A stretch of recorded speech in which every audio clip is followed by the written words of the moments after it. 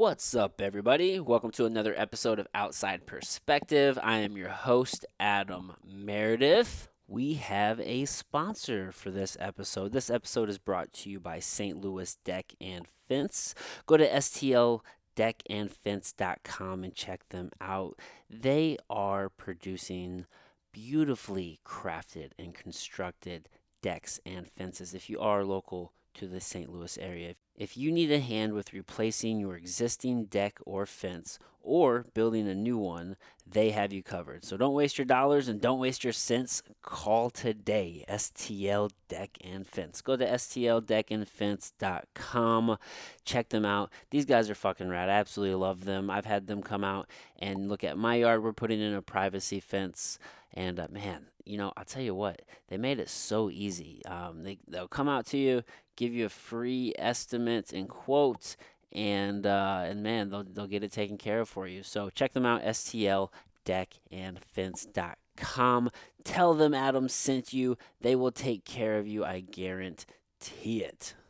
We have another awesome guest for you today. I got a comedian for you today. I'm sitting down with Max Price. But before I do a full-on introduction of Max, I got to ask you guys, if you are getting value out of these podcasts, out of these conversations, out of these episodes, whatever the hell you want to call it, if you're getting value, if you're learning something, if you're laughing, if you're just gaining a little bit of a different perspective of, how to look at something, do me a solid. Just tell a friend, leave a rating and review, especially on Apple Podcasts. Subscribe, share it on social. All of these things will help us grow, and I will be forever grateful to you guys. All right, so now let's get to our guest. I'm sitting down with comedian Max Price. He is also the producer of the Best of St. Louis showcase at the Funny Bone here in St. Louis, and it was just really cool to connect with him, man. He's a super funny human, so I just wanted to get to know him and see what he was all about, man. So I'm definitely glad that we had the opportunity to sit down. I look forward to going and seeing his stand up in person. I can't wait to go check out his show, man. I've seen some of his clips and he's a funny dude for sure. So I'm going to quit my rambling. Let's get to the conversation. I am sitting down with stand-up comedian Max Price. Let's gain some perspective, y'all.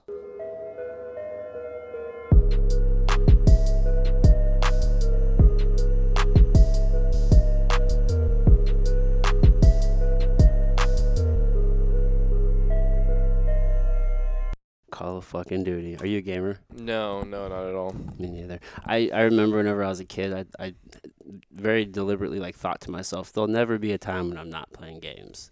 Really? I thought I would forever, because I remember there are adults who are around, especially in particular, probably my stepdad. He didn't play games. I'm like, how the fuck do you not play games? And then now I'm just like, who the fuck has time? You're right, exactly. When I was a kid, I was really into it, but I got burnt out on it so fast. I don't know, I have a hard time being in front of screens for too long a time, doing that or just watching movies. I can't even watch a full movie. I have to break it up into segments and stuff because it's I hate, man, social media. That's such a double-edged sword because I want to get rid of all of my apps and never have to worry about it again. But at the same time, it's so important for comedy and stuff. It's there's little things that I like about it here and there, but I really wish it wasn't so important to spend so much time on it because it just gets so unnerving and it's just it's annoying to keep up with. I hate having to just look at my phone or anytime I have to create a Facebook event for the next month's show, it's I got to send all the invites. I'm just laying there just mindlessly on my phone just clicking invite. Yeah, it drives me crazy, man. I'd rather just be I like to read and write and kind of be out actually doing things, you know. It just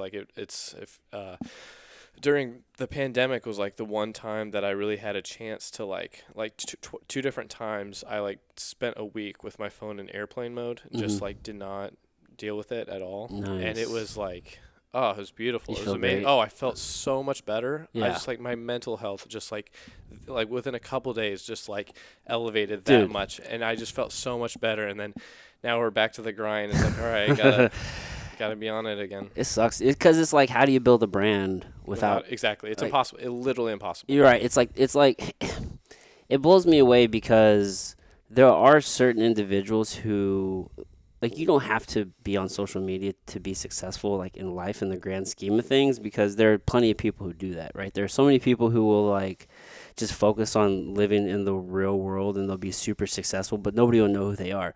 But if you're in an industry where you need people to know who you are and you need to have a brand, it's like, it feels so impossible to just do it all in person, right? Like, how else can you connect with so many people? It would take so long. Right. It would take your entire life to do it, and then it would just Right. be like, Yeah. it would just be like over. But I mean, especially in the entertainment industry, it is an absolute must. I mean, there's because it's also, I hate to call it a competition, but you're also, there's other people in the race, and it's those people if those people have that clear edge on you, you're never going to. Yeah.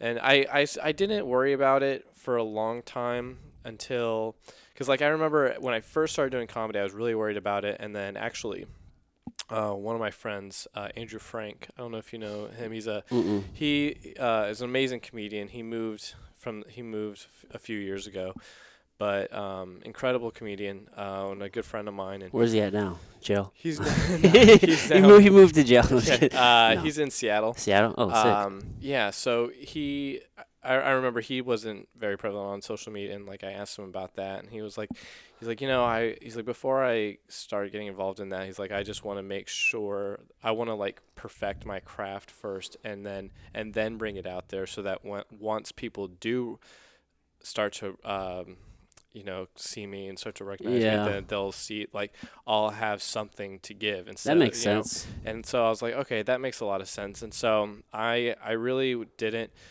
until I started like running my show at the Funny Bone. Like the Funny Bone show was mainly how I started becoming prevalent on social media. Okay. But then I didn't start promoting my own brand just for myself as a comedian until probably within like the last couple of years, because within the last couple of years is when I was like finally like, okay, now I have material that I don't even really do anymore, so I can just put that out there and not worry about people like seeing that and then seeing me live and stuff. I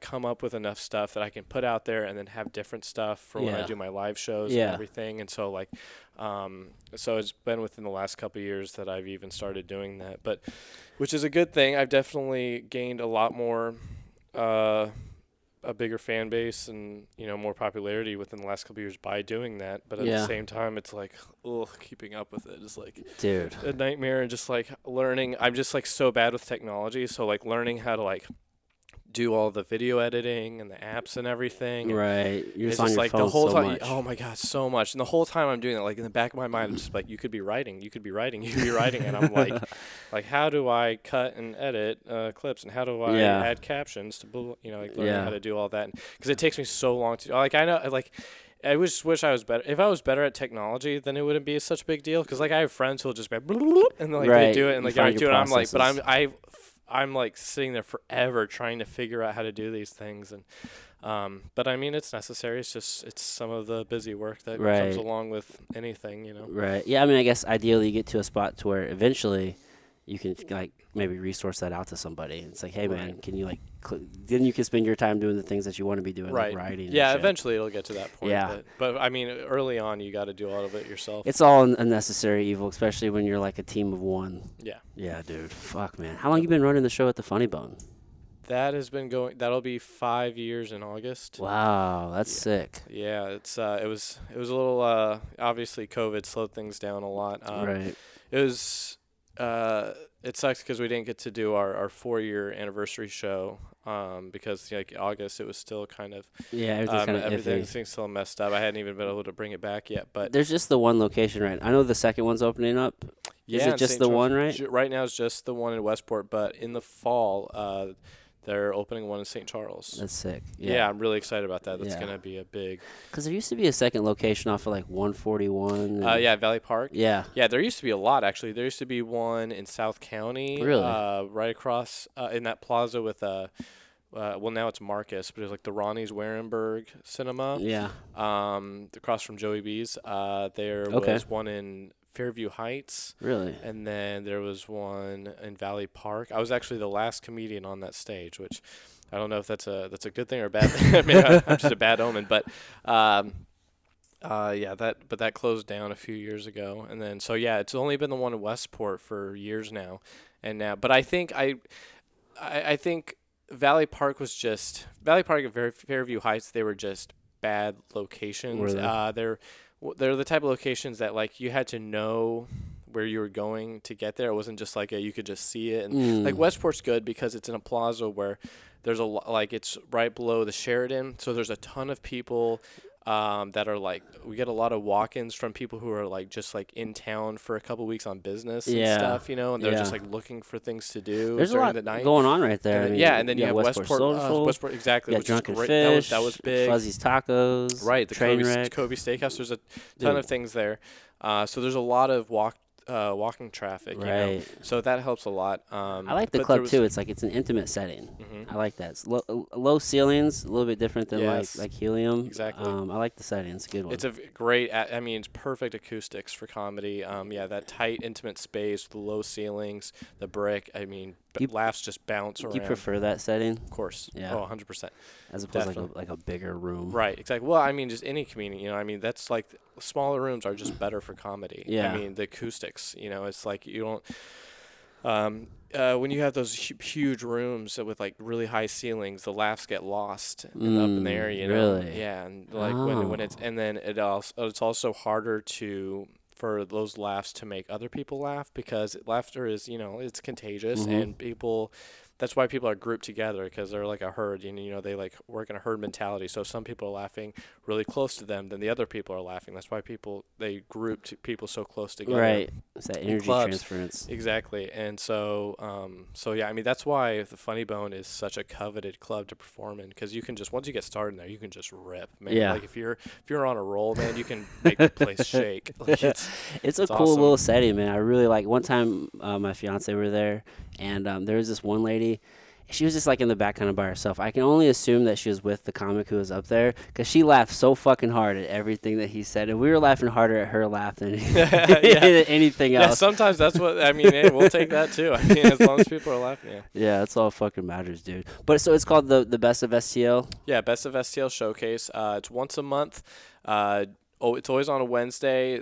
Which Wednesday kind of depends on the schedule. I mean, sometimes it can honestly vary. I mean, sometimes it's the first Wednesday of the month, sometimes the last. Sometimes in the middle. It totally depends on like headliner schedule and just like kind of my schedule. Sometimes I end up like waiting like a month and a half for the next one, just because like I've got other things going on. I kind of need that time to promote it and everything.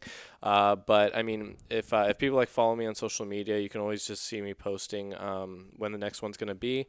And the cool thing about my show is that if you mention my name at the box office, you and all your friends get in free. Oh, really? So, yeah, it's sick. So that's been that was always a huge help with getting people in. It's like Wednesdays are tough. Wednesdays are a tough day to make it out for people. So we want people in the seats and buying drinks and stuff. So I dish out a lot of free tickets and stuff. And it's been a ride. I mean, it's definitely been a roller coaster. I mean, the first 2 years of it were really a struggle. When I first got asked to do the show, I had very, very little experience with producing. And so the first 2 years were definitely a struggle. Getting people out almost got canceled several times.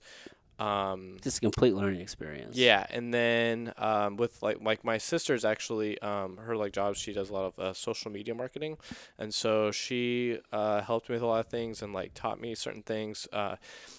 Gave me different like insights and like links to like things that I could kind of research myself, and then I just sort of busted my ass and I learned like video editing for like promotion. I learned like social media advertisement and marketing, and learned like a lot of different type of promotion styles. and it sort of just came together. And then about 2 years in, like it became like an overnight success. I mean, there was like I remember 1 month we had like 15 people. The next we had like 50, and then from there the next one we had 150. Oh, nice. And then the next one after that we had almost 200. And then after that, for the next like year and a half, 2 years in a row, we had anywhere between 250 and 300 people. What does that feel like? It was, I mean, it was such a weight off my shoulders to know that all this work that I'd finally 2 years finally, of busting your fucking ass. Yeah, dude. Exactly. I mean, it's euphoric to know that it finally actually went somewhere and like meant something, and did something, and it was beautiful. Honestly, it was. I miss that a lot, because I mean, once COVID happened, since COVID. Since we brought it back after COVID, it's been a real struggle. You're like back to like year one. Yeah. I mean, I wouldn't say that far. Two and a half. Yeah, I would say in the last few shows we've had, the last show was good. Last show we had 75 people, which I'll take. I mean, during these times. Yeah. The show before that was maybe like 40. So yeah, it's like back to like early on numbers. Yeah. So I think things will pick back up. It's just a lot of people are still really iffy about going out, but we take all the necessary precautions, temperature checks at the door, social distancing, you're wearing your masks until you get seated, but we keep people 6 feet apart, and we have a big like air filtration system going on through the club. Keep oxygen flowing through. Yeah. Are you worried about catching COVID at these shows? No, not really. I'm not. Honestly. Stay the fuck home if you don't want to. I'm honestly not worried about it. I mean, it's not like I wear my mask, and I follow the rules and everything like that. But honestly, I'm personally not worried about it. The only thing that I'm not worried about myself getting it. The only thing that really worries me is like if I was to get it and spread it to someone that's very susceptible, like that it would be fatal to. That's the only thing. But I'm really not around anyone like that. Yeah. So it's like, but I mean, that's just living though. I feel like I do shows. I mean, since COVID let up, I've probably been around, I mean, a minimum of 10,000 people without masks, and I've never had a problem. And I'm not saying it could never happen. Like I'm not saying, I'm not one of those like COVID's fake. Right. It's not. It's definitely a real thing. Right. Exactly. But I'm not worried about getting it myself.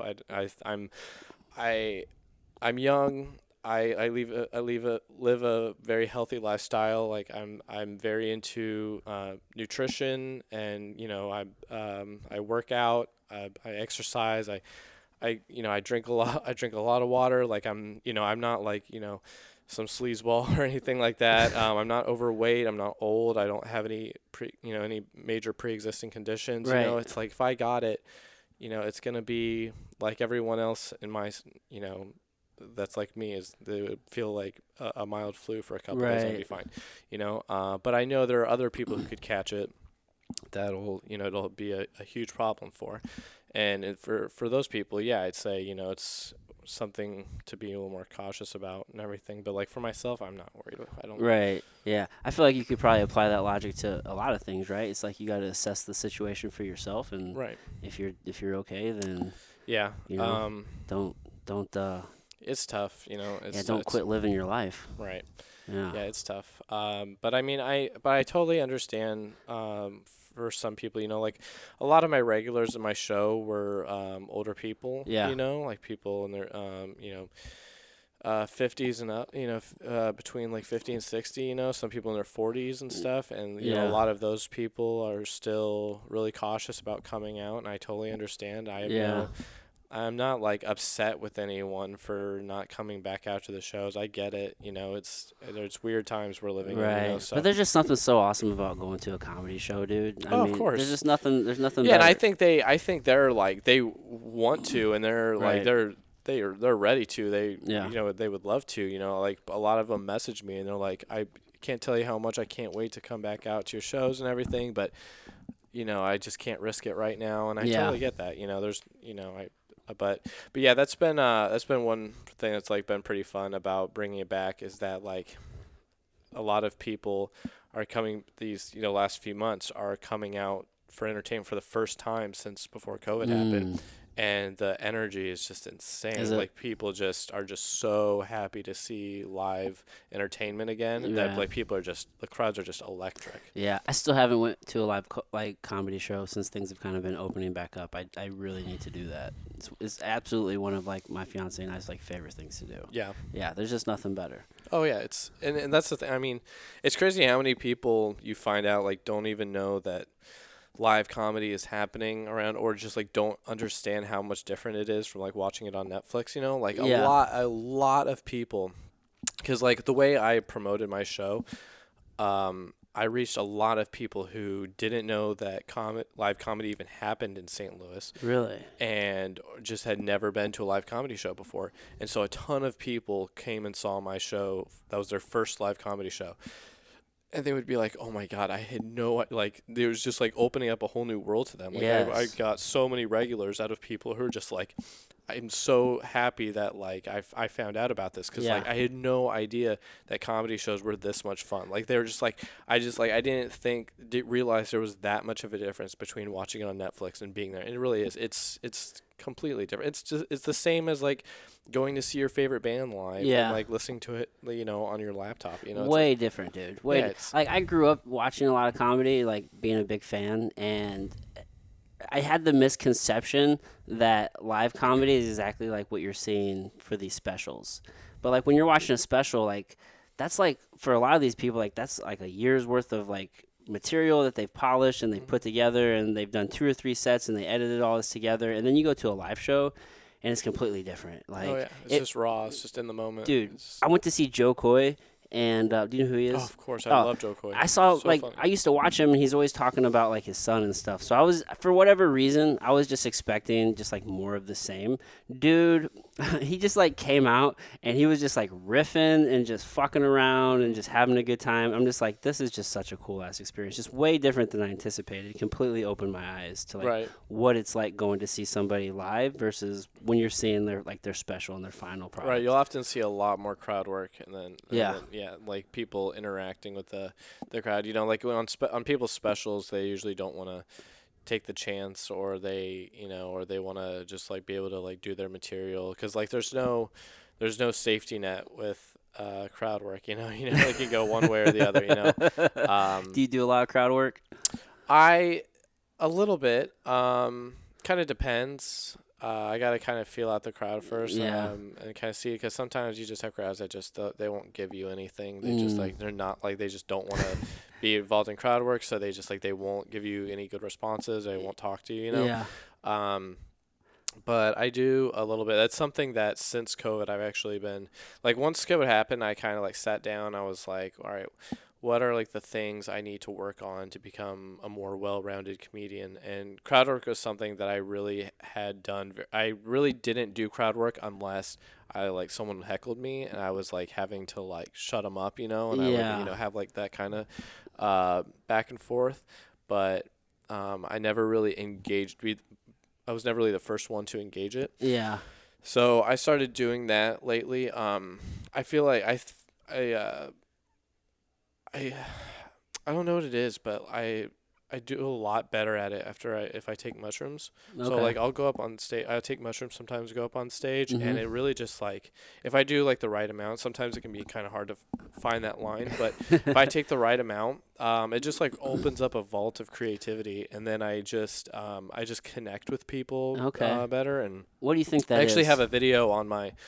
I posted a video like a couple weeks ago on my Instagram and on my Facebook of me taking mushrooms and going up on stage and just riffing with the crowd for like 10 minutes. And it went really well. Well, obviously I wouldn't have posted it if it didn't. But because, I mean, don't get me wrong, like that one went really well. But I mean, the time before it and the time after it were awful. But that one went really well. So I posted on Instagram and got pretty decent amount of shares and views and stuff on Facebook and everything, and Instagram. But And how does it help you connect, you think? I don't. You think it's like just taking away? Because I feel like whenever I do psychedelics and stuff, like it kind of helps you disconnect from the situation and maybe be a little less judgmental. So do you think maybe just like it just opens I up your? think I always feel, especially when I do it around people. I mean, I'll do it by myself and I'll do it around people for different reasons. When I do it around people, generally I mean, the thing about mushrooms is I don't know, they're nothing to be taken lightly. I mean, you have to do them with a purpose. You know, you have to have intention. Mushrooms are not like psychedelics in general are not something to just like I'm just trying to get fucked up. You know, like I always feel that it's a ritualistic experience, and I think they should be done with intention. And generally, my intention is for creativity. But also if around people, it's about like connection, and I feel like I don't know, I feel a stronger bond and connection with people Okay. whenever I do them, and so and then that on top of like sort of unleashing like just a flow of creativity. I feel like just works really well on stage, and so I can it makes it easier to riff and just like think of things on the spot, and I sort of get in my groove, and I can just like, I feel like I just like talk to people easier, and I can kind of get them to converse with me a little bit better, and then of course when people are actually open to conversing with you, then you usually get something from that to actually make a joke out of, you know. And if you're not doing very good at that, and people are locked up, then you've got no avenues to explore, you know. So I don't know. It just but that's actually, I was telling you before we started recording, that's something that I'm working on right now is researching and becoming a little bit more of an expert on mushrooms, because there's so many preconceived notions and misconceptions about mushrooms that people have, just psychedelics in general, Yeah. that I'd like to be educative on in my stand-up, but also kind of be able to talk about that, because I'm very open. I mean, I'm an open book on stage. I mean, I'm very vulnerable. I put everything out there. You walk away from one of my sets pretty much knowing a lot about me, and you know, I'm warts and all. Like I tell everything the way it is, my life story, and the pros and cons and everything, the good and the bad, and I'm very open about the fact that I take mushrooms a lot, whether through microdosing or doing larger doses for more spiritual experience. And so I want to be able to talk about that and also educate while making people laugh at the same time. Well, dude, that's important. I mean, like you said, there's just a lot of just bad information out there about psilocybin, and there's just so much information or just in research like being done now that is just showing how like efficacious and how beneficial it is to actually use psilocybin, whether it's for anxiety or depression or PTSD or whatever the case may be, right? Like you get stuck in these negative loops, and it's having a lot of benefits for a lot of people. Yeah, and then I mean, in whichever way you do it, whether if you're microdosing, it's great for, like you said, PTSD, anxiety, depression. It can be good for just like a little bit extra creativity in your day, and brightening your mood and mood enhancement. It can be a nootropic for sure. And then you take a larger amount and you get more of a spiritual. Yeah. That's the closest thing I've ever felt to a religious experience. Okay. And it can be really mind opening. You know, like I said, you do it with other people. You can feel a much stronger connection with those people and kind of learn about the human psyche. And then you take it by yourself and you kind of look inward and take a good look at yourself and kind of learn more about who you are as a person, and you know what maybe you need to work on. And I always, whenever I do them by myself, I always kind of come across something that I'm like, that's something I need to be more in tune with myself.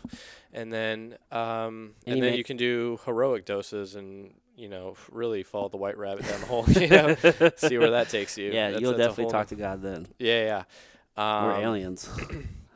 Yeah, and so I think there's misconceptions in both directions. I think there's people who are scared to take them because of what they think it'll do, and I want to be able to provide a little more comfort to those types to be willing to give it a try, and if they know what they're doing and just know the right way to do it.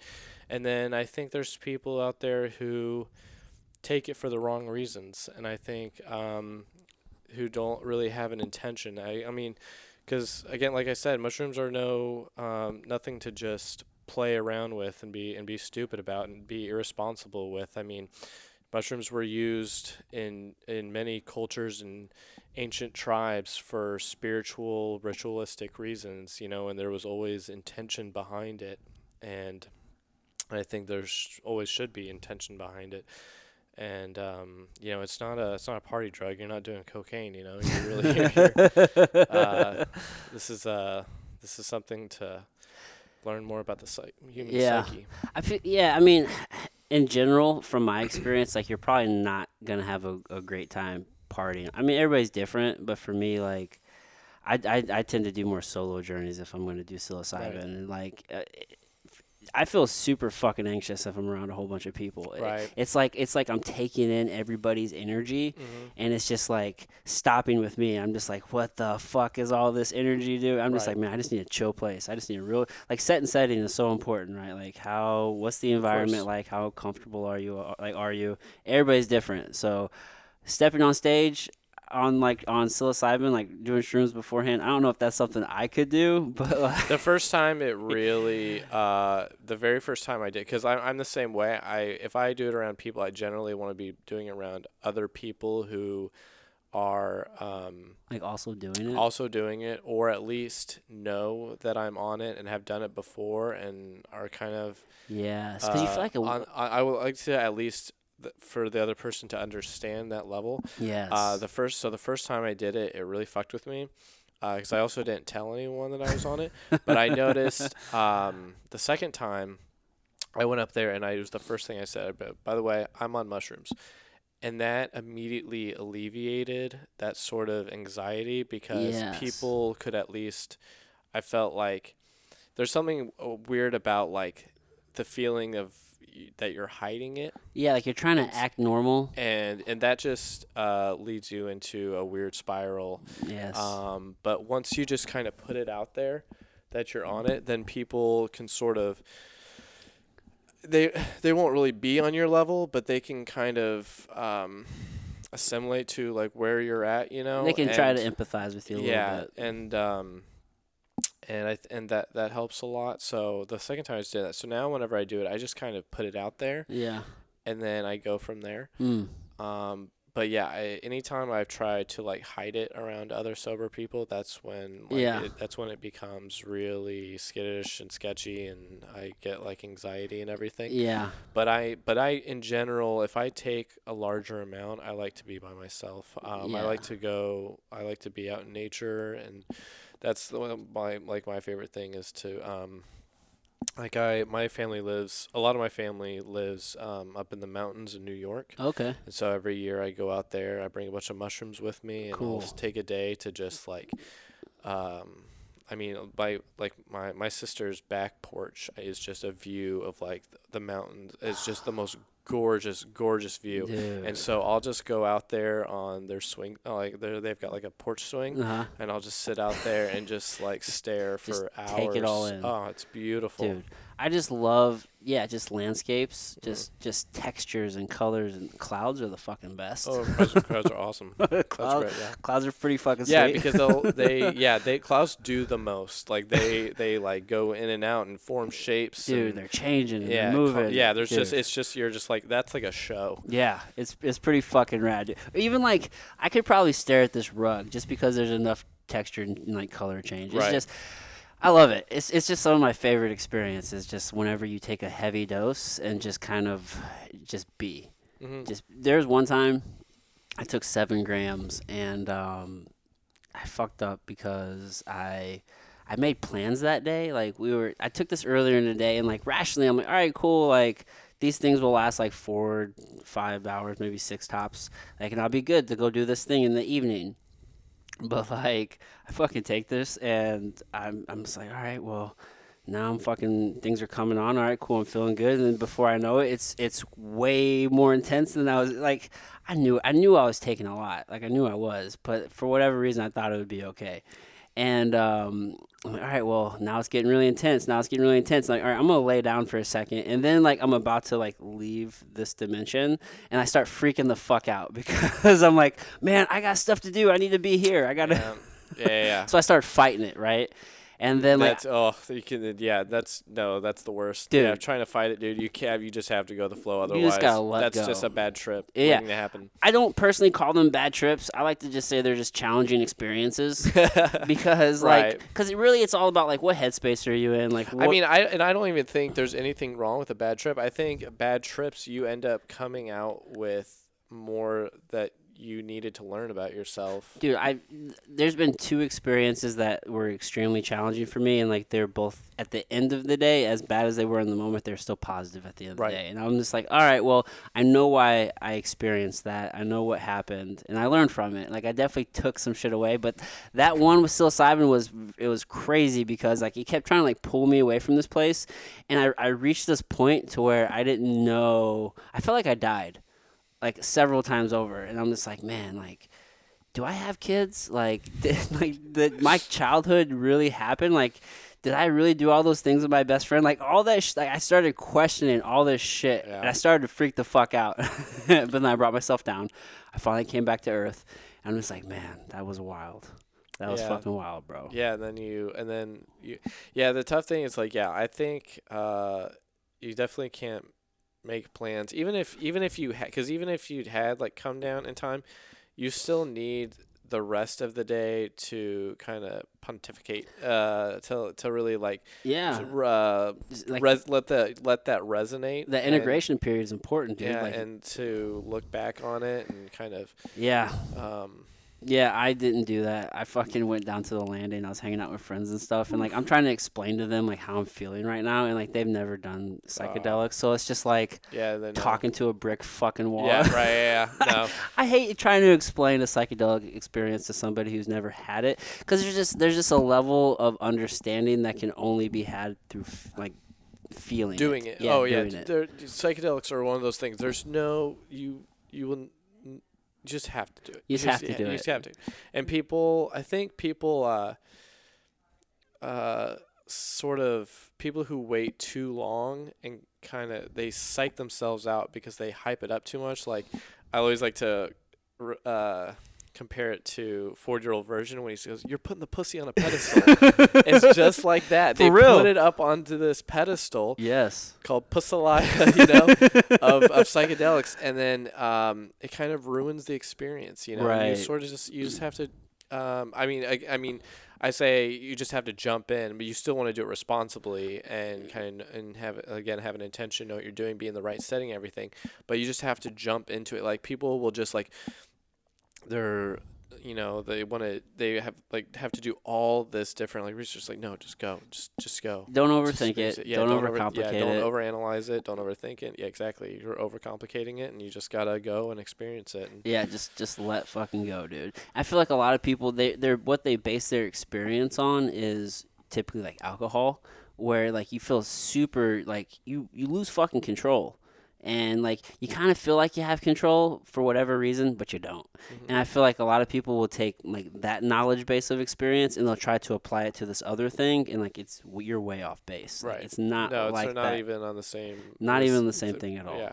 Like I've had people tell me. Same sport, let alone the same ballgame. Yeah. Exactly, dude. Like we're operating on 2 different planes of existence, but it's just like that fear gets in. Mm-hmm. So dude, I think that's the nice thing about mushrooms though, is as opposed to like acid, like something like acid or DMT, whatever. It's like you're all in. It's like you're all in. But either for 15 minutes or for 12 hours. Right. You're all in. Exactly. But mushrooms are like people like anytime I've done it with someone, like I love being like the first person to introduce someone to it, like be like the shaman. Yeah, it's a good experience. But anytime someone has been nervous about it, I'll always like start them off with like a gram or like a 1/2 something to like dip their toes into the water, so they can see basically what it's going to be like without like really fully immersing themselves in it. Yeah. Because then they can see that and go, okay, this is cool. I like this. I'm ready to go further. And then you can take more, and then kind of you can move in slowly. But it's like you don't have to take an eighth all at once and and be like, whoa, like you can move into it slowly, and sometimes that's what people need. Yeah, I mean, 1-2 grams, like you can usually get a pretty good experience depending on the strain. Right. Like if it's a penis envy, you're going all the way with that. Oh, I was just gonna say that's my favorite. Yeah. Is it? I've never had it, dude. Really? Yes. Slacking. Podcast later on. Yeah, definitely. Those are the best, man. Those are next level. Are they? Oh yeah. It is. That is my favorite. Like my favorite experiences have been that, because that is like that's really, it's going from the AAA league to now you're in the big leagues. To the big leagues. It's For like real. it really is another.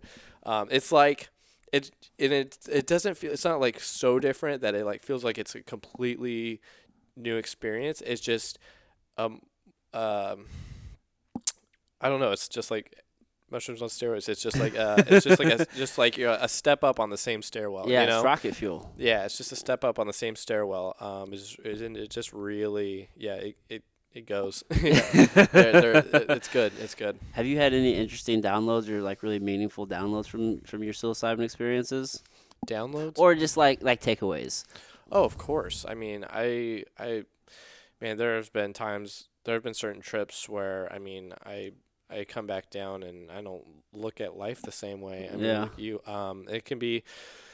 I feel like it's so weird. It kind of changed on me. I felt mushrooms are a lot happier for me. Like it used to be for me. I used to actually be a much bigger LSD fan than mushrooms, because LSD I always felt was more like brighter and happier, and mushrooms always seemed a little more like darker and eerie. And then it sort of changed for me. Now when I take acid, I end up looking like, it ends again, like you said, even challenging experiences end up as good. Could be something good. But a lot of times with LSD, like I just end up being like, all I can think about is like society and how disgusted I am by it, and like all like the wrong things, Yeah, I've been there, dude. And I just get like, everything bothers me, And with mushrooms, I sort of look at it in a little more positive way. Like, all right, this is how we can change it though, and like things can be better. But yeah, mushrooms almost always have a positive sort of glow to it to me now. Okay. So, but yeah, I mean, takeaways, I don't know. It's sort of hard to put into words, especially for anyone that hasn't done it before. But I always feel like I thought of something that I had never thought about before. Yeah. Or at least looked at it in a completely different light. Whether it be like creative energy, whether it be every time I do it with someone, I immediately I always feel more connected and bonded to them. Yeah. And I feel like we learned a lot about each other, and I feel like I know them on a deeper emotional level. Anytime I do it in nature, I feel it's almost in a way like an ego death. Like not so much, maybe that's a little too extreme to call it. I feel like we're like, it's so like cliche and sounds so like hippie, but like the whole like we're all in this together sort of vibe. You realize how much together connected, and like how we're all a part of one big organism. We're all fucking connected, dude. And which is I wish I had a better way to explain it, because I feel like that's so like hip, bro, so just all together. Like Let's I go hate hug sounding like that, trees. but it really is. It's one of those things that's such a beautiful experience. It's such a beautiful thing to feel and experience. But yeah, there's always something, whether it be something small or something big. There's always something that I can come away with, especially like on the bigger doses. On the smaller doses, it's really not that far from your sobriety. It's just a little extra boost, you know. Yeah, Little mood boost, you know. Yeah, enhance your mood or fucking help help focus you in, so help with productivity. Cause especially, dude, if you get a good microdose, man, like you're tuning the fuck in. Right. Like it helps me like clean or focus on work or whatever the case. I go roll jujitsu. It's like some of my favorite. Oh, yeah. I like to go deeper and go roll jujitsu. Like that's probably one of my favorite things to do. Really? When I'm dude, it's just the best. That's interesting. I'm addicted to flow state. So like that, I'm sure you experience when you're on stage, right? Where like everything's just clicking. Like you don't. That's the best part. And that's like crowd. That's why I love to do crowd work, because when crowd work works, you will never feel like more just like in like you're just in the wave, like in the tunnel, like people that talk about with surfing, like when you're riding the wave, right? When you're riding the wave, like when you're riding through that barrel, like through the tunnel or whatever, and that you're just soaring through it, and like that rush of euphoria and adrenaline of just like you're just locked in, you're just like it's just a perfect stream or a seamless soar, you know. Like that's exactly how it feels, but in like a more creative mental aspect, right? You know? Yeah, like you just fall into this place and everything just works, right? Like everything you say is probably funny in that moment, right? Exactly, dude. Yeah, I love that place. Like for me, it's always been with sports, but yeah, like anytime like the pressure's on or like you really care about it or just shit, you can fall in the flow state just reading, but you just really enjoy it. Like time disappears, everything clicks, like. When you're in the moment, it's almost like an outer body experience, but like when you're in the moment, like it's so surreal. But then like when it ends, like you feel like on such a high, you feel so fucking good. And it's just like, man, that was so fucking cool. And like, I became a junkie for that. Like I fought for a very long time. I've always been in sports and competition. So it's like, I became addicted to that feeling very early in life. Right. Yeah. It's definitely my fucking jam, dude. That's really cool. I've never really thought to do any sort of physical or like strenuous activities on mushrooms, so that's really interesting for me to hear like about like enjoying doing. But I mean, that's also not something I generally do. Like you know, like I would never take and like go work out. Like my only like I do that shit. Really, yeah. I go for runs, dude. I can see runs. I mean, at least you're like outside, just being like that gym with other people. I don't go unless it's jujitsu. Right. Yeah. I don't know. Like I don't know. That would be because I'm already like put off by a lot of the people in there, even when I'm sober. So like if I was on mushrooms, I know I'd just be like, oh, I can't. I don't even want to be in here.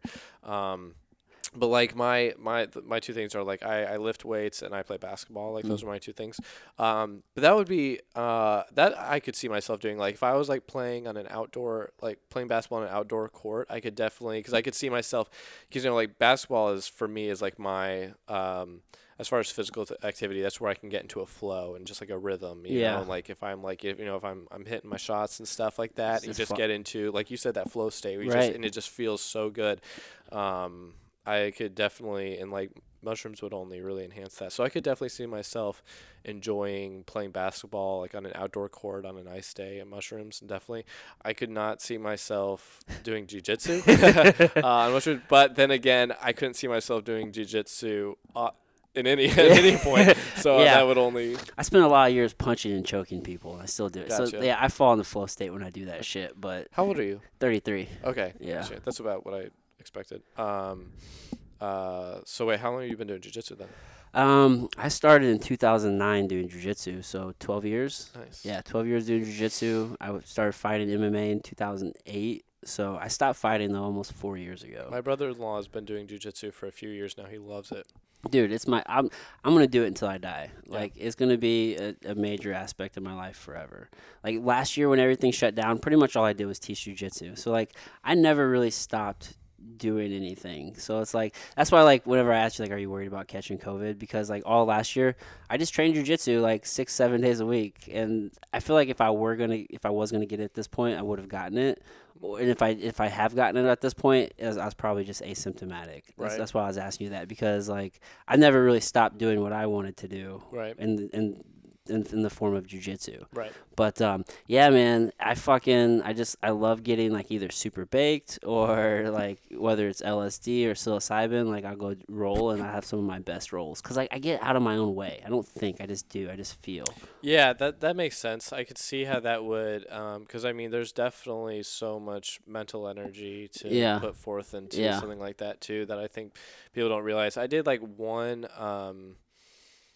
I did one class of it with my friend. A friend of mine was really into it. And I did one class because he had like a free guest pass thing, and I'll tell you what, it was not for me.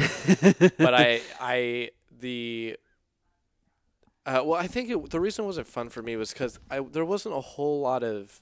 I think it's probably just because I was going on a free guest pass. There wasn't a whole lot of learning and teaching involved. It was just I was just sparring with someone who knew what they were doing, and I was just getting my ass kicked. Yeah. Because I had no idea what I was doing. Yeah. But like in doing it, I learned. I now have so much like respect and admiration for people who do it because there's so much more like. People think it's just beating people up, and it's like, dude, there's so much mental work that goes into it and strategic things you have to. I don't know, like it was just crazy. There's a lot to it. I came out of it. I mean, oh my God, I got my ass kicked, dude. I was sore all over for several days, and I just I was like, I have a lot more respect than I had before for people who do this because it's not easy. No joke. And even for people who realize like they take a class or they try it out and they realize like, oh man, this isn't for me, because it's not for everybody. I feel like pretty much anybody could benefit from it, but it's not for everybody. Right. You know what I mean? So at the very least, you kind of learn like what you don't know. Right. Because some people, a lot of us, we walk around and like. You just don't know what you don't know. That's a great thing. Like I think everybody should, if you have even the slightest interest in something, that doesn't mean it's going to be for you, but like you should go and see what it actually and try like it out. once you learn that about one thing, you start to realize all the other things. Be like, oh, there's all these other things that you realize I probably have no idea. Like even like how much goes into this and goes into that. Yes. I mean, the amount of people that you see come to an open mic for their first time, and because the amount of people, like stand-up is just one of those things that so many people think they can do it because they think, oh, I'm a funny person. I make my friends laugh, and you're just going up there and talking. And they have no idea. It's nowhere near the same thing. Nowhere near. The amount of people, if offstage funny and onstage funny were the same thing, I know so many people who would be fucking, Dave Chappelle level names. Yeah. But it's not. I have lots of friends who off stage just hanging out, some of the funniest people you'll ever meet. Like will just have you cracking up laughing the entire time you hang out with them, and then they go up on stage and just have nothing. It's different. It's nothing. It's not the same thing. It's a completely different experience. And so you see so many people come in, and I mean some people some people like they're very nervous. Dude, some people come in so cocky. Like I mean the amount of people I've seen their first time thinking like, man, I'm about to crush this shit, and then just eat all of the shit and never come back. Yeah, I bet that's probably a ton of them, dude. Oh, so all the time, dude. You can see because like as you're moving through your career, right? Because like you're an opener, and then you're a feature, and then you're a headliner, right? Is that the so like you can see the development of those because dude, you see headliners and they come out and like they immediately grab the fucking attention and they immediately start controlling the crowd, and then like I think it was and that's years and years of experience worth of. I mean, you don't just start comedy and be a headliner. It's like you've been doing it for. I mean, I'm generally a feature. I have one club in Indiana that I headline every year. And 2 years ago, what club was that? It's called Fort Wayne Comedy Club. Shout out to Fort Wayne Comedy Club. Shout out to Michael Moses of Fort Wayne Comedy Club for giving me my first start, headlining clubs, which is, I mean. And it's so crazy. I mean, there's that jump from feature to headliner. It's like, because when you're a feature, you're doing about 25 minutes. When you're doing your headline, you're doing 45. It's a lot of material. It's not just. It's like, you can have that many jokes, but there's such a bigger aspect to headlining. It's more than just having all those jokes. It's the way it's structured and the energy that you put it. There's a whole completely different energy. There's different expectations of you. There's more that you have to do in your set. You also have to deal with check drop. I mean, there's so much more that goes into it. And people who headline and do well, I mean, they've just had years and years of experience. I do pretty well headlining at that club. I think that's just a great club. And but both years that I've done it, I've come away from it being like, okay, I know what I need to, like, these are the things that I need to work on. Yeah. There's definitely spots in my, like, if I was to headline now, I know there's certain spots that I need to work on and, like, areas that I need to, like, some of my jokes just don't really, like, segue well with the rest of my jokes and, like, don't work as sort of like a story arc, you know? Okay. Because, like, a lot of my material, especially being like a storyteller, I sort of follow a story arc, you know. And, like with your whole and then, set. Yeah, and it kind of like it goes. It's got like a chronological kind of thing, and then like once I hit like 45 minutes, it's like I have to throw in a chunk that doesn't have to do with the rest of what I'm talking about. So like it's this weird detour. Oh yeah. And like so it's like, how can you add that detour in? So right. So like each year, I've been able to replace that chunk with more stuff that makes sense. You know. Okay. I think since last year, I think have just enough to get through a 45-minute set that all blends together and makes sense. The first year I did it, it was probably like 10, 15 minutes that like really did not go with the rest of it. Last year it was about 5. Okay. And then this year, I think like I have like a full set, but I mean it takes, and even like after you 3 years to do that. Right, exactly. And that's just like from my first time headlining. It's like, not to mention the years of becoming a host, open micing, and becoming a host, and then the jump from becoming a host to a feature, which is the hardest. The jump from becoming an MC to becoming a feature is the hardest jump. Why is that, you think? And it's really tough because being a host is less about being funny and being more the sacrificial lamb of the show and getting all the announcements right. I mean, you don't have, like, no one's expecting the host to come out and kill. Yeah. You're sort of like, you come out and you welcome the crowd and you do the announcements and you do the advertisements that you have to do. You do a quick 10 minutes just to get people into the mindset of comedy. Right. And then you're bringing up the next person. Yeah. And the next person is more expected that their job is to make everyone laugh. Right. You start to warm up the crowd a little more.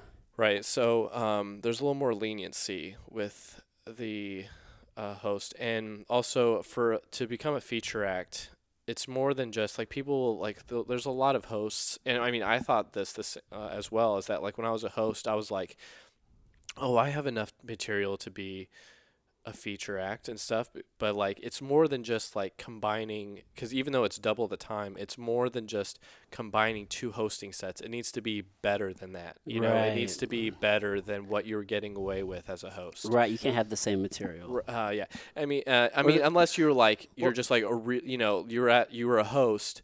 If you're doing material that's feature worthy, then you get bumped up and you can use that material. But a lot of times hosts, they're continually getting host work, but they're not.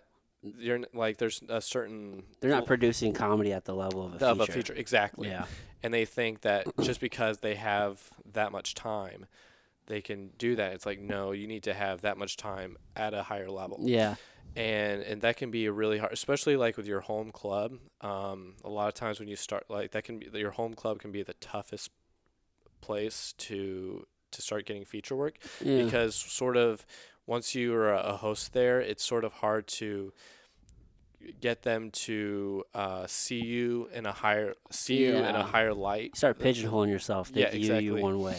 Right. And so that can be really hard. It took me a few years to build up to that.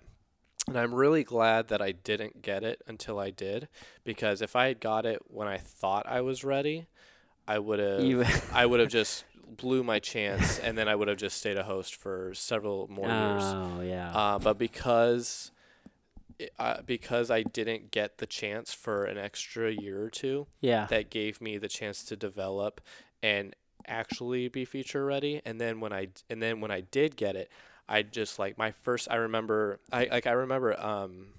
my first time getting the opportunity to feature.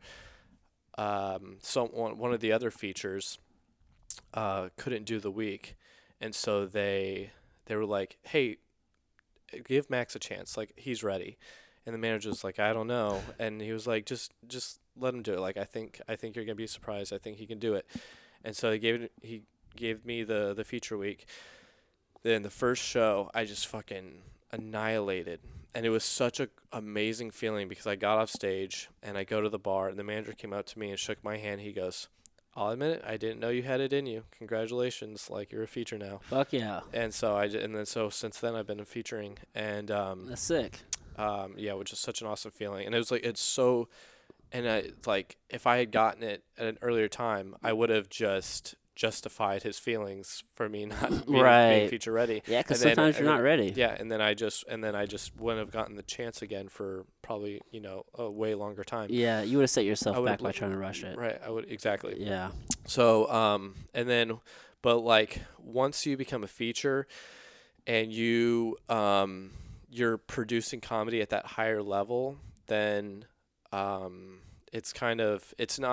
it's definitely still not like a really easy jump to headliner, but it's a little bit closer on the playing field. A little bit of a smaller step. It's a smaller step because you're used to being held at a higher regard to be one of the funny people, right? Really funny people on the show. Yeah. And so you're just, and then you've got more experience, and you're writing at a higher level, Right. And you probably get access and it's also it's kind of a it builds up like momentum and stuff, like once you get on, the more experience you have, and the harder if you're a hard worker, the more experience you have, the more you start to develop, you develop at a faster rate. Like, it becomes like an exponential development, and so you kind of get to that level, to the next one higher than you would from the first to the second level. Right. And I would imagine like you get more exposure to like better comedy, like, right? Like you probably get introduced to better comics, you get more experience, you get on more shows. Yeah, and then you're sort of, and especially once you start working on the level of other features, then you have other features who have been doing it longer, and you're sort of like, you're now in their class, but they're like kind of like they have more experience, so they're a little bit better than you, and you sort of like, it's sort of this motivation to get better and like be on that level, Right, like, it's like a healthy competition in that sense. Right, exactly. Yeah. You got to go on the road with Preston from Jackass. Yeah, I went on the road with Preston Lacey from Jackass. That was a really awesome experience. Yeah. We're hoping to actually, because they're making Jackass 4 right now, and once they're done with that, and once COVID's back to once COVID's over and like things are back to normal, we're actually hoping to go back on the road again together. That'll be sick. Yeah. How'd you get connected with him? So he was doing a show at Foo Bar. Okay, here in town. Yeah, and I had done I had been recommended for a show at Foo Bar early on, and I did well, and the guys who put on shows there liked me.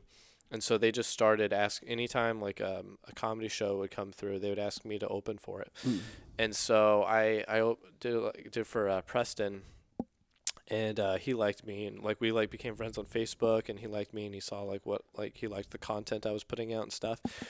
And so one day he's like, "Hey, I'm doing this. I mean, it's nothing huge, but I mean, it's a mini tour. It's 3 cities in 3 days." Nice. And we went as far as Wichita Falls in Texas. And that was the big show. And he's like, "You want to come, join me on the road. And I was like, fuck yeah. Dude, that's sick. And then, luckily I proved myself there. We went to Wichita Falls. It was a sold out show. Amazing room. Oh man, what is it called? It's called Half Pint. It's a restoration hall. So it's like a bar. It's like this really like nice upscale bar. And then in the back, they have this huge venue. But it's like, it's weird to say like in the back, like it's some like small room in the back. Like it's this huge, it's a restoration hall. It's beautiful. 2 levels. Okay. Huge stage. Just beautiful place. And, it was sold out.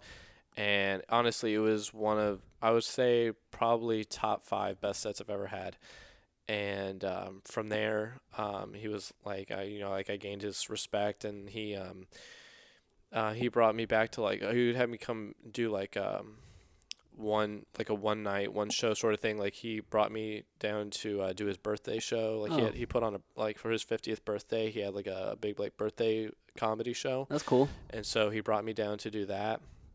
And then just little things here and there. And but that was, not too long before COVID. So, that we were actually going to do something again over the summer, but COVID was still, affecting venues too much, to do anything. So, and then they started shooting Jackass 4. So now but hopefully once they're done with that movie, we can go back and do some more stuff. Yeah. But how sick is that, right? It's like you just do one thing, and then you do the next thing and do the next thing, and eventually you get good at this thing that you're doing, and then you meet somebody, and then it's just like yeah, that's what the industry is. It's all about experience, and sometimes it's about being in the right place at the right time. Yeah, meeting the right people. But it's about being, once you're in the right place at the right time, being good enough to prove yourself. Right, you gotta be ready for the opportunity. You gotta be ready for the opportunity. It's what do they call it? Success is luck meets experience, or what is that? What is that expression? Oh yeah, when preparation meets opportunity. Yes, yeah, okay, that's right. I'm all about all the fucking phrases. Yeah, I got the cliches. I got them all. Yeah. So. Yeah, it was just, it's just one, that's kind of how it is. You impress the right people, and you get more and more of that, and you build connections, and you just keep, going from there, and see what you get and stuff. So, I've been lucky enough to, I've come so close to, big things a lot of times. I got selected to audition for Kevin Hart's show on Comedy Central, Heart of the City. Oh, nice. I didn't get it, but it was awesome to be. Still. It's one of those things where, there was someone there who was more experienced and more prepared than I was, and they got it, and they deserved it. They earned it. I was very happy for the opportunity. And then I got asked to audition for Just for Laughs. It's like the biggest comedy festival in the world. It's in Canada. Yeah. So I got to audition for that. Again, I didn't get that, but I had. But it was a great experience, because I got to the scout for Just for Laughs was there in person, and I had a great set. But he kind of put me on it was really awesome, because, he put me on a better route. Like, he came up to me and he was telling me about hey, you're really funny. He basically said to me, he's like, you're really funny. You've got great jokes, but there's a lot of people out there who are really funny with great jokes. He goes, we're looking, I want to know more about you. I want you to get more personal in your life. And, you have jokes about kids, but I want to hear more personal jokes about your kid. We need to hear jokes that, if it came down to it, nobody could steal from you, Yeah. So personal that it could only come from you. Right. And, a lot, that's how you build your brand. Right. And at the time I had a lot of jokes that were they were funny, but it's if someone else stole the joke, no one would ever know, it wasn't personal enough to me. Right. And so that sort of put me on a route of writing more personal to me. That's very specific to me. Right. And so that his advice, really helped me become a better comedian and a better writer. Yeah. So, it's all these experiences that, even if the outcome wasn't exactly, the road to fame or anything, it was still such a great learning experience. I learned a lot from that. became a better comedian, and now next time I get that opportunity, I'll be better prepared for it. Right. So yeah, I really hope to get the chance to do the Just for Laughs audition again, and I feel like you definitely will if you just keep doing what you're doing. yeah, basically, it comes down to it. Hopefully they'll. It was for the. What's the St. Louis Comedy Festival? The Flyover Festival. It's like the St. Louis Comedy Festival. Yeah. It was for that, and then I probably would have gotten Park? Flyover Festival. No, it was in the Grove. It was in the Grove. Yeah. And then they part of that was the Just for Laughs audition. They had one night of it at the Improv Shop, and they had the other night at Helium, which was the one that I did. The one at Helium. And they were hoping to bring him back for the next year's, but COVID. Right. So hopefully we'll be able to bring it back this year. See what this year holds. Yeah. So, but yeah, I'm happy with the opportunities I've gotten, and I'm happy with it's just all about your mindset you put toward it. Instead of being just salty and bitter about not getting the opportunity, you can take that and turn it into something more positive. Right. And I feel like both experiences ended up making me a better comedian. Yeah. Which is what I want in the first place. It's like I'd rather. Like kind of like I was saying early on with my friend talking about wanting to have something worth showing people before he builds his brand. That's kind of what I want to be, Right. That's why I do what I need to do on social media, but I also I'm just constantly perfecting my craft until I really put myself out there, because I just want to be once I show something, I want to have something to show, Right. Yeah, we don't want to ruin your brand by putting out a whole bunch of shitty material. Right. While you're still in the very early stages learning. Yeah. So I'm it's been, like I said, it's been within the last couple of years. I've actually been putting things out there. Yeah. You got some funny sets. I appreciate it, man. Yeah. I mean, you talk about doing shrooms and you having to go pick up your son. Oh, yeah. That's a good one. Oh, yeah. Yeah, I threw that one out there. I have jokes about, I threw out some stuff about going to the country. I threw out the thing about, when I actually went up on shrooms and I was riffing with the crowd. And yeah. So I'll put little things out here and there. And then during quarantine, I had, a little segment I was doing called Quarantine Stories, where I basically just recorded myself telling stories so that I was still writing and being creative, and getting but practice it wasn't but it wasn't really stuff I would do on stage. So it was fun to just keep myself busy, and that was cool because I had the time to work on something that wasn't purely just for stand-up, but it was good for social media, but it kept me in that creative flow and stuff. So that was really fun to do. That was really cool. I like being able to do that. Yeah.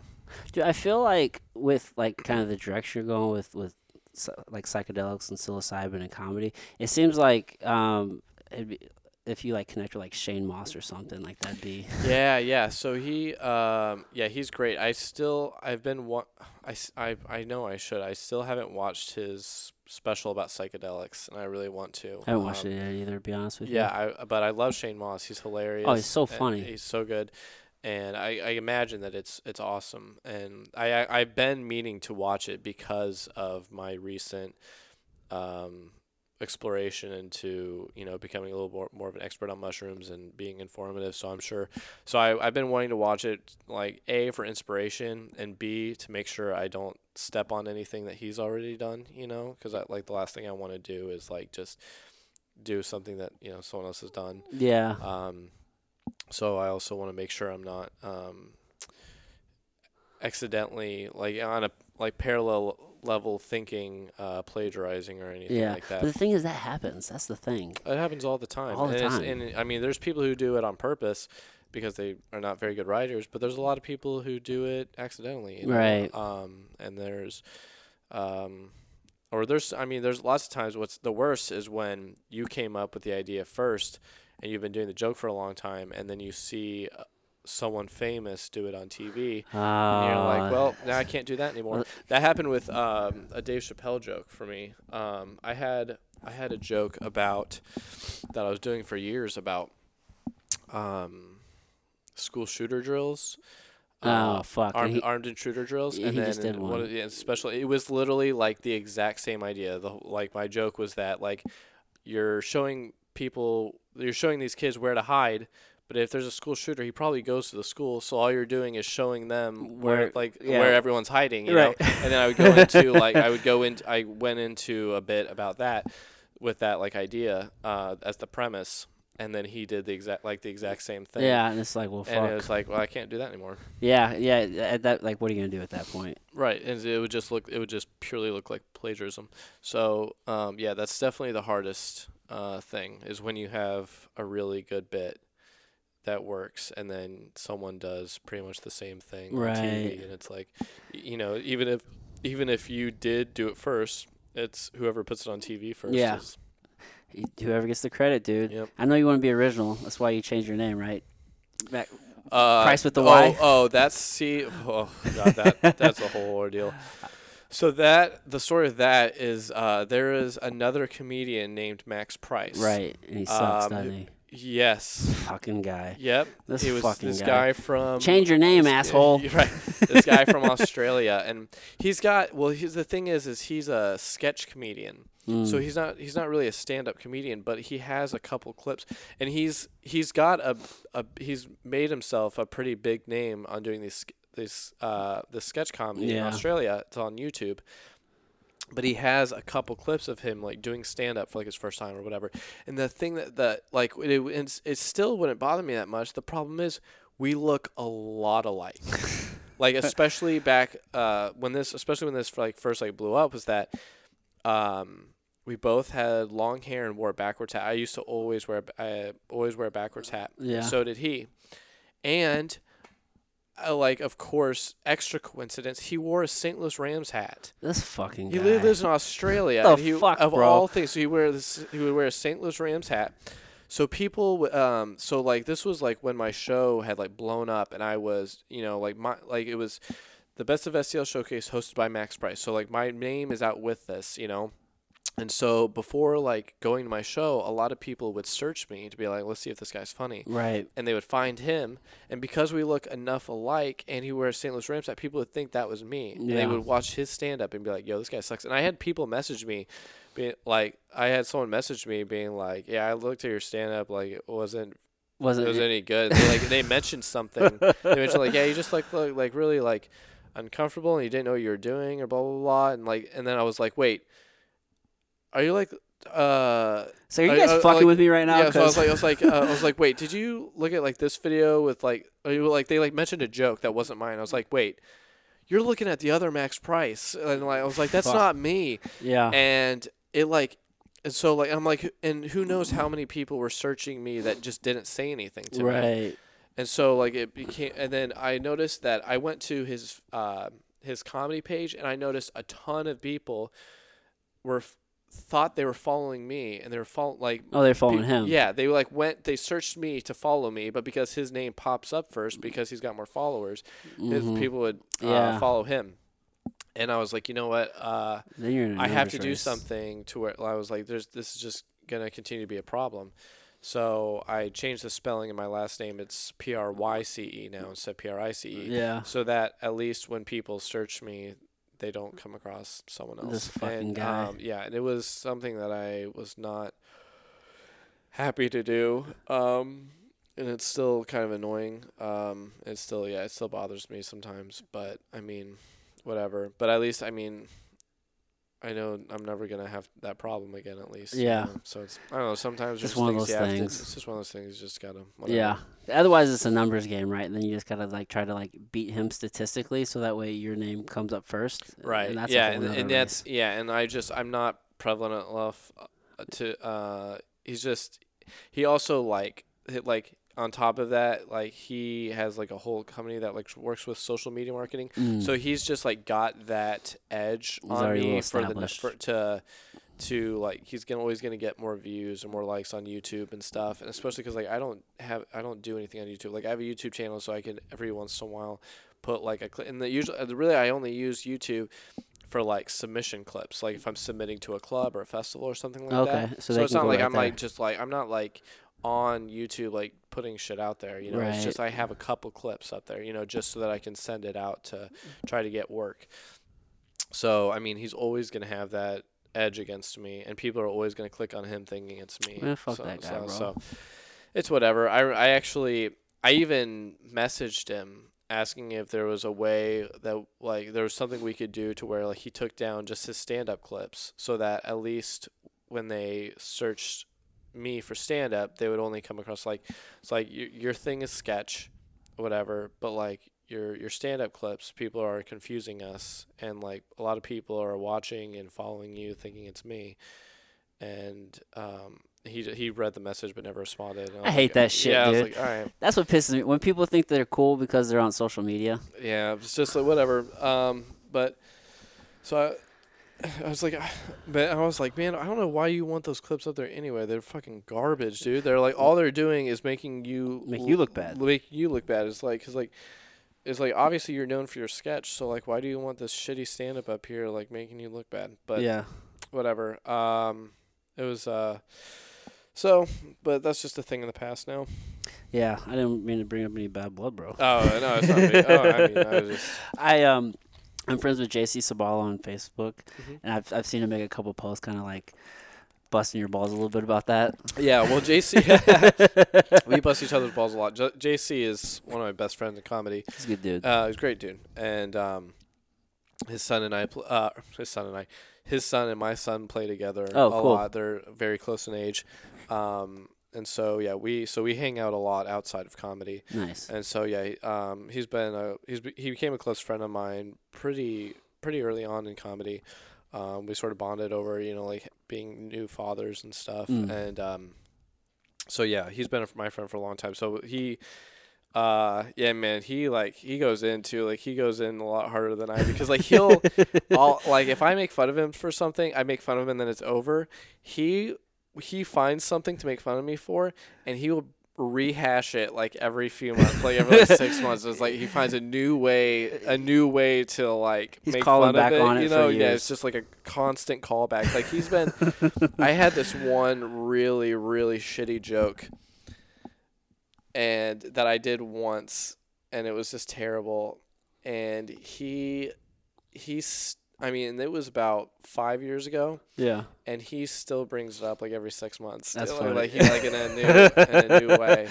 It's the worst. Those man. are the best friends, though. Yeah, no, I know exactly. But no, he's great at it, man. He gets everyone.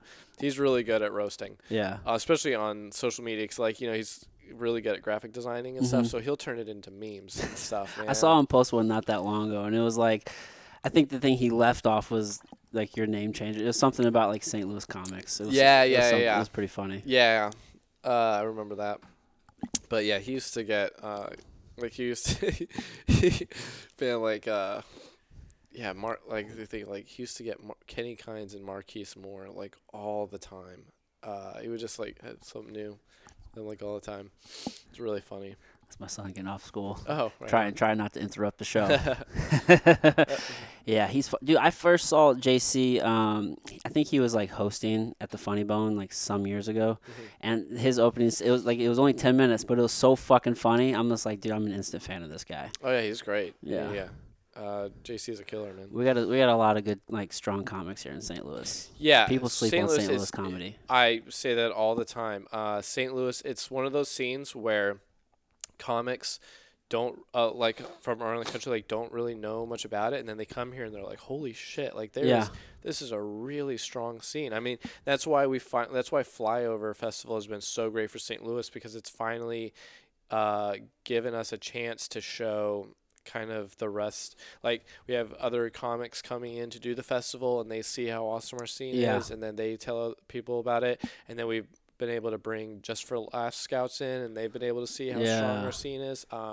It's really, we have such like a high ratio of like good comics to bad comics. Like, you know, it's like there's so many scenes that it's like they have a lot more comics in general, but there's so many more bad comics than there are good comics. Right. And like we have just such a higher concentration of good It's like comics. the inverse of that. Yeah. We have a lot of good ones. Dude, St. Louis is like a sleeper city in general, I found. Yeah. Like It really is. people sleep on us all the time, but like I'm a big foodie. Like I love trying new food all the time. We've got some of the best restaurants in the country. Some of the best restaurants in the country, yeah, dude. we're constantly winning. Like, we're always like the top 3 best restaurant city in America. Exactly. Awesome food, awesome comedy. Fucking, we're a huge sporting town. Like the Rams left, but the Cardinals, the Blues, we're getting a soccer team. Like, Yeah. people like to support shit here in the city. Yeah, and that's honestly why I'm so happy that I started in this city. St. Louis is such an awesome city to be supported as a local artist, because people want to see someone from their city get big. Like Right. you mentioned, John Hamm or John Goodman, Exactly. Jenna Fisher, people come in their pants. Red 'cause they're Fox, like, yeah, people. Cedric the Entertainer, like all these people. Kathleen Madigan, Nikki Glazer, Lavelle Crawford. I mean, tons of people. There's been lots of people from St. Louis to get big. Right, exactly. Phyllis from The Office, which Yeah. I've actually hung out with multiple times.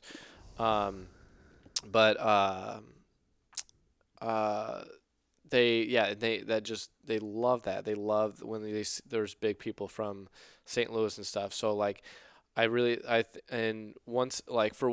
think it was, I don't know that my show would have ever been as successful anywhere else as it has been here, because I really have like thrived on that whole idea of supporting local, and people really been attached to that, and can come to see the best that St. Louis has to offer. That's why I named my show The Best of STL Showcase. It's like you're seeing the best people in the city, and you're supporting local, and like all this thing. And so I really, my show really thrived off of that idea, that St. Louis loves to support their locals and their hometown.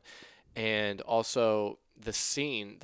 Louis comedy scene is, I mean, it's one of the best scenes you can possibly start in and develop in, because it's big enough that there's lots of opportunities. We have now with that, the second Funny Bone opening up, now we have 3 big clubs as well as 3 other small, like more independent clubs. Right.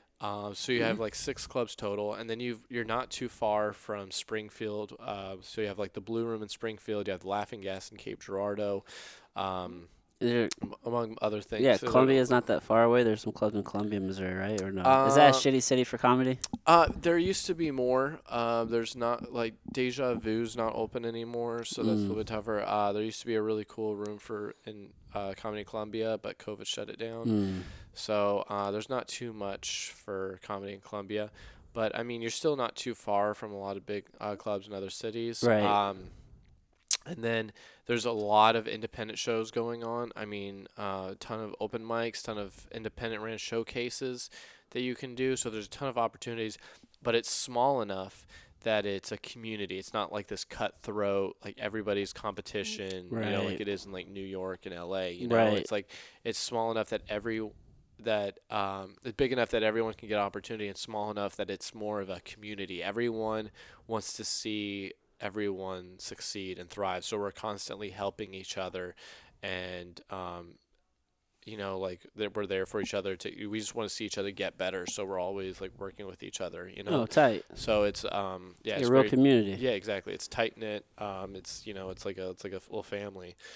It's a great place to become a great comedian and learn how to hone your skills. And then from there, you move on to bigger cities. Like, you can, a lot of people will go to Chicago for a little bit because that's like a stepping stone. And then from there, you go to New York or LA. New York or LA is like the spot for right. Yeah. New York is like, if you just want to become a stand-up comedian, like that's like your thing. Or you go to New York. LA is like, you like to do comedy, but you also want to act or maybe write some more. Right. Yeah. I guess there's probably quite a bit of writing in New York New York too. is the best city in the world for stand-up, though. Is it? Yeah. Just tons of fucking just. So many clubs. Yeah, There's so everywhere. many clubs. All in basements. All in the basements of all those buildings. Right, or attics. Yeah. So yeah, there's tons of opportunity. I mean, nice. There's just a lot going on there. Right on. Well, dude, let's wrap this up, man. This has been such a fun conversation, dude. Yeah, it's been great talking. Thanks for taking this time, dude. Yeah, of course. Thanks for having me. What I'm gonna leave it to you, dude. Is there anywhere like you want to like direct the people they can check you out? Things coming up. Yeah, so if you can follow me on Instagram at MaxPriceIsMe. It's MaxPryceIsme. Max Price is me. I post my jokes on there. I have clips of my stand up. I have the video that I was talking about where I was riffing. I was on mushrooms riffing. I'm going to be putting some more stuff up soon. You can also see I'm posting about the shows that I do at the Funny Bone, the monthly show I run there. And anytime you see a date that you want to come out, you can just come to the Funny Bone and mention my name, and you and your friends will get in free, so you can see a really awesome show for free. And then, or you can follow me on Facebook. It's just Max Price. I've got a comedy page, and I've got a personal page. So like I'm always, I'm posting on both, so you can follow either of those. I don't really get on Twitter. I wouldn't follow me on Twitter. I very rarely post on there. But Instagram and Facebook are definitely the best ways to get a hold of me. And, you can catch my clips and my jokes and my dates and stuff on there. Dope. And, of course, I'll put that in the show notes to make it easy for people. Okay, cool. All right, man. Dude, Max, thanks, brother. Hey, thanks for having me, man. All right, everybody. Until next time. Hey, guys, thanks again for listening. Again, if you are getting value out of these conversations, tell a friend, leave a rating, leave a review, subscribe, all of that shit. I can't thank you guys enough. And that's it, man. We will be back with more awesome conversations. I'm hunting for the most interesting and awesome